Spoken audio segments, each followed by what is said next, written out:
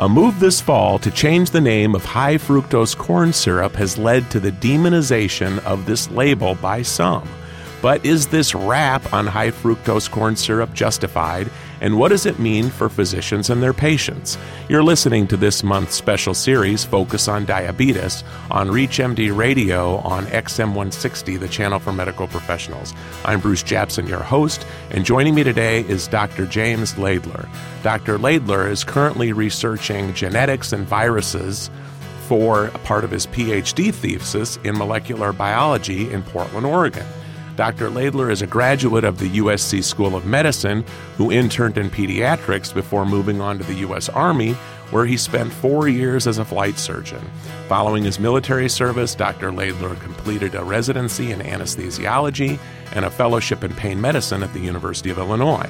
He practiced medicine for several years in places like Alaska and Oregon, and we're so happy to have him join us from his home in Portland, Oregon. Dr. James Laidler, welcome to ReachMD Radio on XM160, the channel for medical professionals. Well, thank you for having me on. Well, so Dr. Laidler, there's this controversy that I'm sure a lot of people are hearing about, and there's a lot of information and disinformation out there. But essentially, more recently, it began after the Corn Refiners Association petitioned the Food and Drug Administration to change the name of high fructose corn syrup to corn sugar. And some say that led to a demonization of high fructose corn syrup. But, give us a little background of what's been going on and where you think it's headed. Well, as you probably know, I live in probably the nexus of natural foods and organic foods here up in the Pacific Northwest.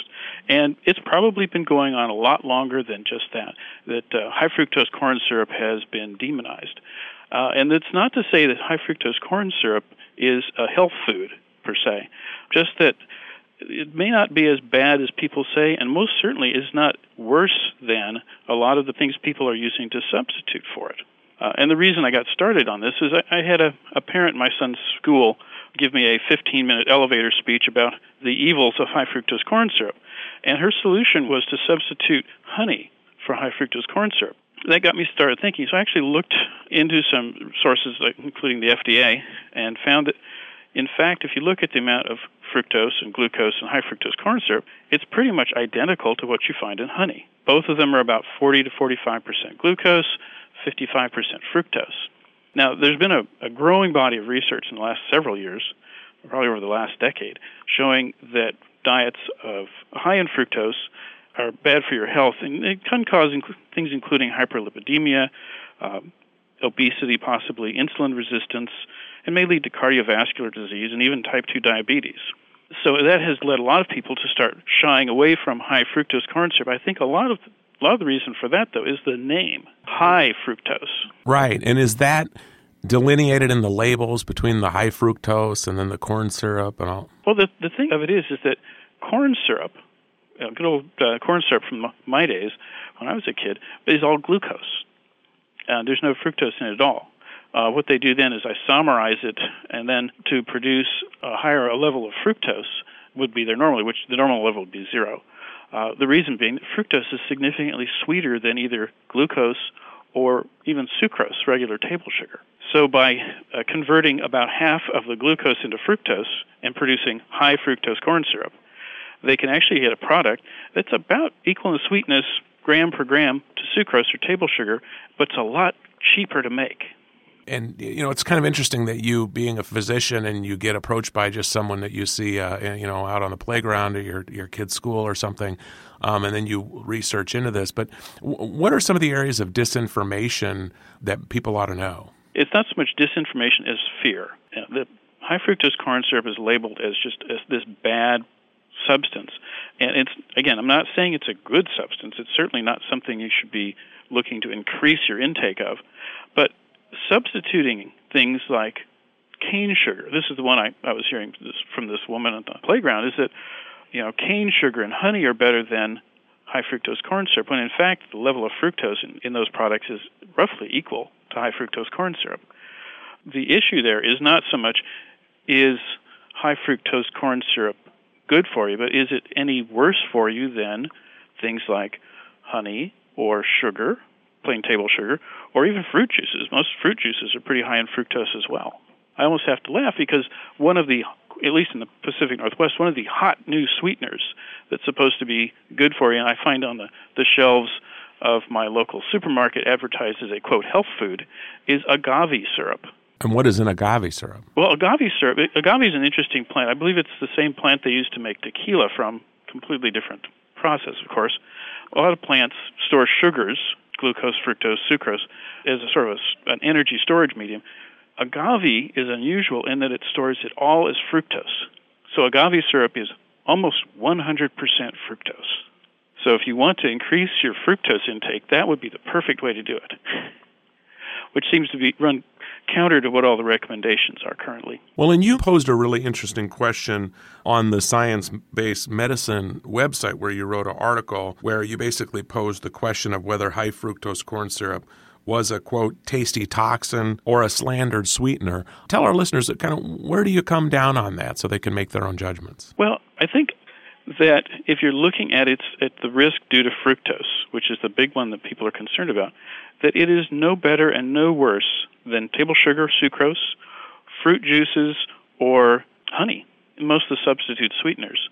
They all have the same amounts of fructose in them. I guess where I come down on that is that it's neither. It's certainly been slandered relative to its real danger, but it's certainly not any more toxic than honey, which everyone thinks of as being so natural and good for you. Now, I've gotten some flack about saying that the amount of fructose in fruit juices was as high as high fructose corn syrup, and I'm not saying that high fructose corn syrup is nutritionally the equivalent to fruit juices. Obviously, fruit juices have lots of other things, vitamins, etc., that you will not find in high fructose corn syrup. But if you're just looking at the fructose load that someone is consuming, you need to look at all of these things. You can't just feel virtuous by eliminating high fructose corn syrup. Or the other one I've heard, again, on the streets here in Portland, is people are saying that beet sugar is worse than cane sugar, which is, of course, ludicrous because they're exactly the same chemical compound. But looking at fructose load, there really isn't anything, certainly the commonly used sugar sweeteners are all pretty much equivalent in their fructose load. The exception would be old-fashioned non-high fructose corn syrup, which is pure glucose. Well, if you're just joining us, or even if you're new to our channel, you're listening to this month's special series, Focus on Diabetes, on ReachMD Radio on XM 160, the channel for medical professionals. I'm Bruce Jepson, your host, and joining me today is Dr. James Laidler. He comes to us from Portland, Oregon, and we're talking about high fructose corn syrup and just what does this mean for physicians and patients. And doctor, I know you're working on a thesis for your PhD, but you were a practicing physician, and obviously, one of the ways you got in this research is just another parent asking about it. Have you in your research been able to formulate any sort of ideas on perhaps what physicians out there should be telling their patients, or even patients that are listening, perhaps what they should be asking their doctors about this? Well, certainly a lot of physicians are getting questions from their patients asking them about high fructose corn syrup. And unfortunately, as we've been talking about, there's a lot of misinformation out there saying that high fructose corn syrup is so much worse than sucrose, table sugar, or honey, etc., fruit juices. I think the important thing for physicians to discuss with their patients is that high fructose corn syrup is no worse than cane sugar or beet sugar or honey when it comes to fructose, or for that matter, when it comes to anything else, because they all have about the same levels of nutrients other than sugar, which is to say almost none. I think a lot of what physicians are going to have to do in their office visits with patients who are concerned about high fructose corn syrup is try to sort of calm the waters and interject a little bit of reason. That, of course, is the hardest thing to do because we've got the Internet and even a lot of the popular press out there whipping up concern over high fructose corn syrup. Yeah, I think you would call that, when we had talked about this segment, the Google factor that physicians have to deal with. I know when I was in active practice, I actually dreaded patients who would come in with stuff they'd printed off the Internet because so often it was incorrect or inflammatory. It took often more time to correct the misinformation than it'd take me to actually give them the correct information if they'd come to me with their question first. But unfortunately, the Google is out there, and it's an easy, fast way for people to get information. The only problem, of course, is that a large proportion of the information on the internet is incorrect, and especially when it comes to high fructose corn syrup. Give us a couple of examples of where it's incorrect and where it might help physicians to know, just so they can maybe nip these questions in the bud and just move on to treating their patient. Okay, well, it's not uncommon to find a lot of websites that will sort of just put it right out there that high fructose corn syrup is bad and you need to switch to other sweeteners. Now, as we've been talking before, there's no difference chemically in the sugar content, except at the 1% level, between what you find in high fructose corn syrup and in honey. The other information you'll find out there's another sort of internet story going around about how high fructose corn syrup is contaminated with mercury.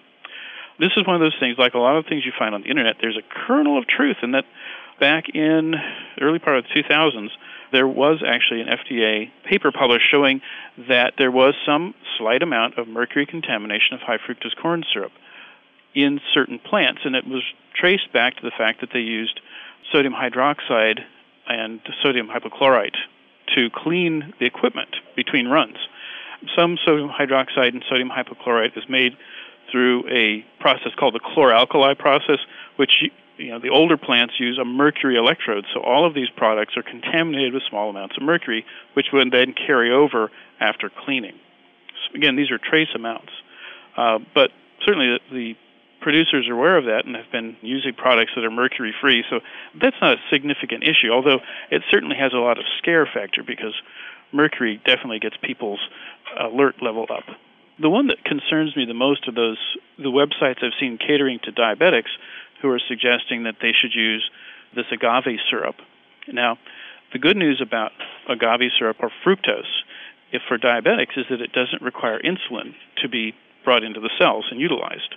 So you don't have this buildup of blood sugar that you would with glucose.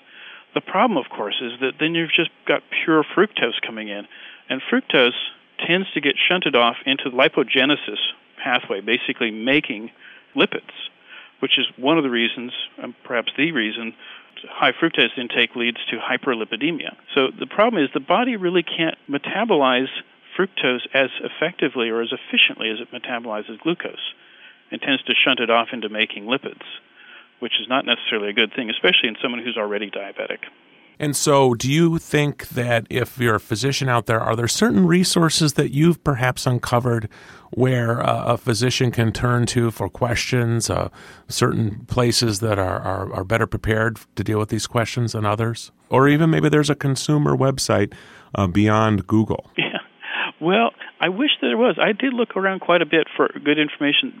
There is a dearth of sort of independently generated good information about high fructose corn syrup. Most of the websites, sad to say, that support the use of high fructose corn syrup are supported by the people who make high fructose corn syrup. That's actually an important point right there, that people should definitely ask questions. Where did this research come from and who's funding it? Oh, absolutely. I mean, it's not to say that the funding source necessarily contaminates the research, but certainly someone who's doing in-house research for Archer Daniels Midland, for instance, or one of the other large agribusiness corporations that make corn syrup, may slant the information slightly differently than someone who's completely independent. It also is a concern on the other side, too, because a lot of the information that I found demonizing high fructose corn syrup, before you got too far down the page, you'd find an ad for somebody's product of agave syrup or somebody's medical or alternative medicine treatments, or an advertisement for someone's book on how to keep from poisoning yourself with high fructose corn syrup. So the thing is that conflict of interest works both ways. It's not just the large agribusiness or pharmaceutical companies that are involved in conflict of interest. What I call little pharma has as big a conflict of interest, or perhaps a bigger conflict of interest, because not only do they stand to make more proportional to their income stream as it is by hyping the hazards of high fructose corn syrup, but they also have very little restraint on them. There's no FTC checking their information. Well, with that, I'd like to thank Dr. James Laidler, who has been our guest. We've been talking about high fructose corn syrup and what does it mean, the controversy surrounding it for physicians and their patients. On this month's special series, Focus on Diabetes on ReachMD Radio on XM 160, the channel for medical professionals. I'm Bruce Japsen, your host, And you've been listening to ReachMD Radio, online, on demand, and on the air. Please check us out at reachmd.com. And I'd like to